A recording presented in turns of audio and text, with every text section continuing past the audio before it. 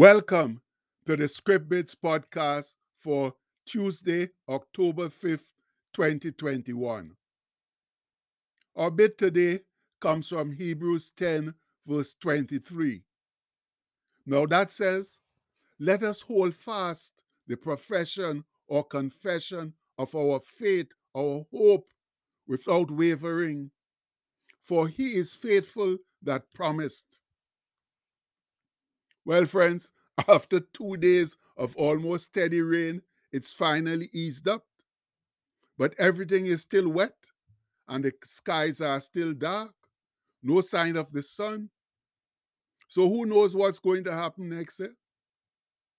The good thing, though, is that despite what we see or feel or what may come our way, the wise thing to do is to stay with God. He controls everything and has promised to not allow more than we can bear to come upon us. He will give us the strength to overcome, a strength that we never knew we had. That's why Bro Paul says, "I can do all things through Christ who strengthens me." And we all know that verse comes from Philippians 4:13. And don't forget this most marvelous promise either from Peter. "Humble yourselves, therefore, under the mighty hand of God, that he may exalt you in due time, casting all your care upon him, for he careth for you." And that's taken from 2 Peter 5:6-7. Yes, friends, when things get rough or we just don't know what to do, wisdom dictates that we lose our inherent pride and arrogance and humble ourselves before our Heavenly Father, because He cares for us even more than our earthly parents. We have life in Him. There is hope, a bright future, and the awesome promise never to leave or forsake us. My people, Jesus promised it in so many words when He said, "And lo, I am with you always, even unto the end of the world." And that comes from Matthew 28:20. So we have no reason to fear or feel lost in the turmoil of this current world. That is, if we put our lives in God's hands. Let Him lead and guide us through His Holy Spirit that indwells us. He's always there for us, but we have to go to Him and stay with Him, fully believing that He can and will do all that He has promised.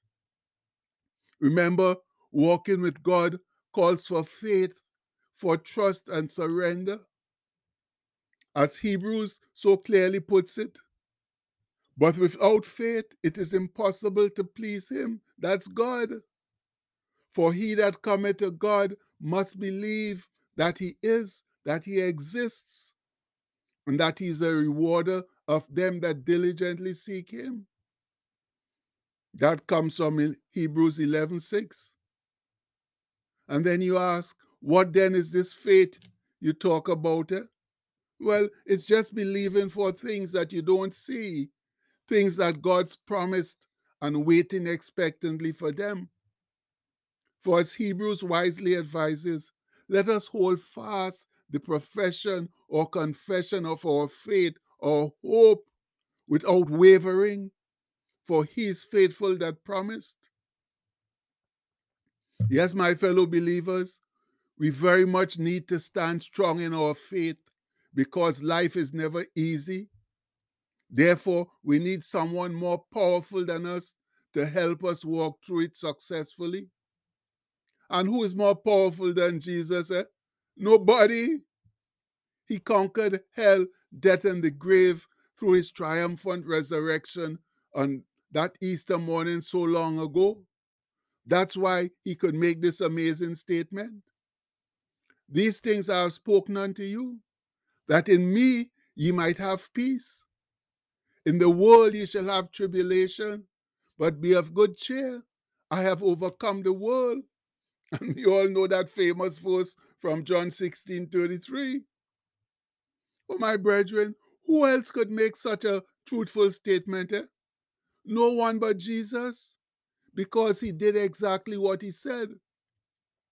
That means no matter what happens, we can rest assured that God is working in our lives for our good. Brother Paul told us that in his epistle to the church at Rome.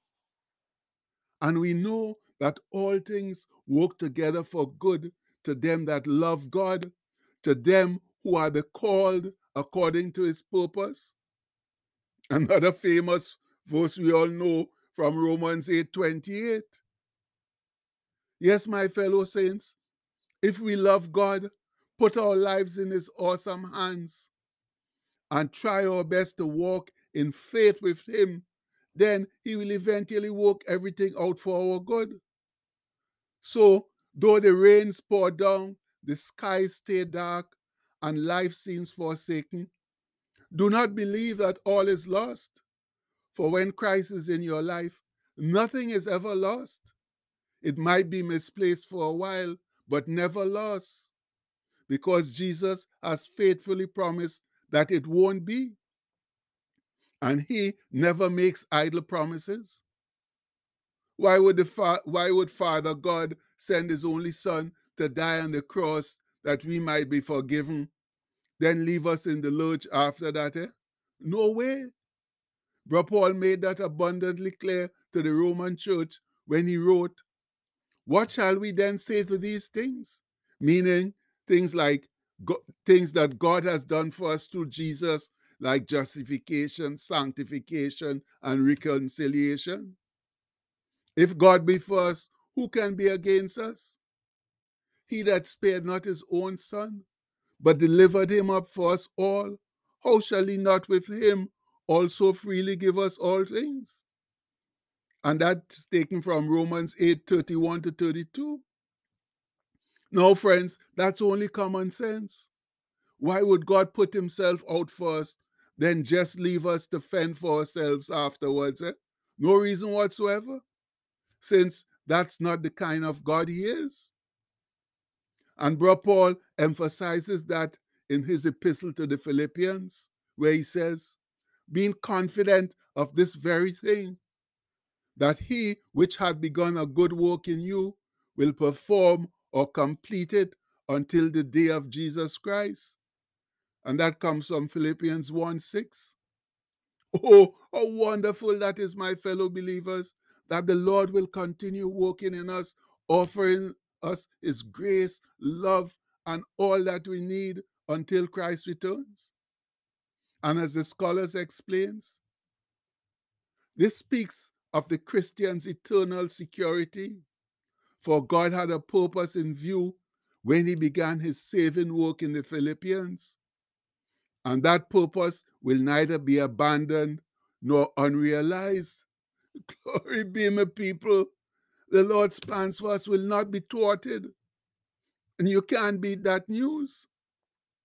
But that means we must also play our part in the partnership.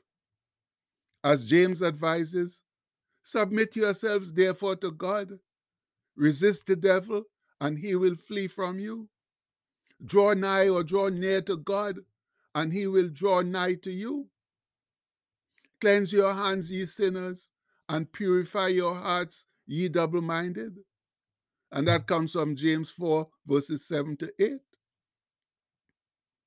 So, friends, our role is basically to stay close to God. And if we do, he will work everything out for our good.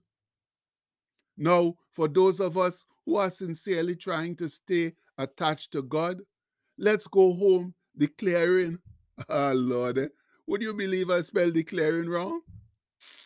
But we're going to go home declaring our Tuesday mantra anyhow, letting the whole world know to whom we belong.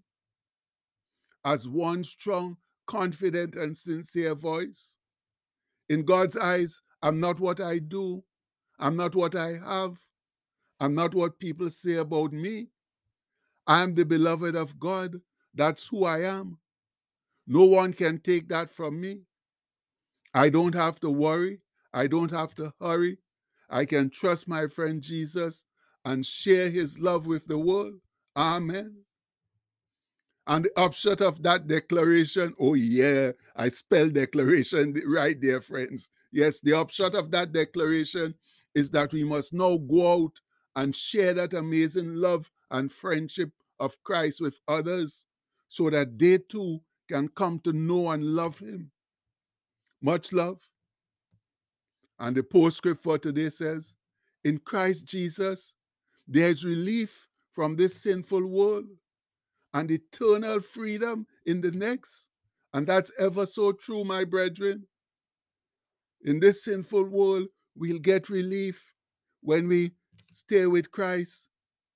And in the other one, oh, there'll be eternal freedom. There'll be no pain, no sorrow, no tears, nothing bad, only goodness and love with Christ Jesus. So please, let's stick with him. Let's stick with him like white and rice so that things will go good with us now and forevermore. We pray this in Jesus' mighty name. Amen. Please have a blessed day, my people. Much love.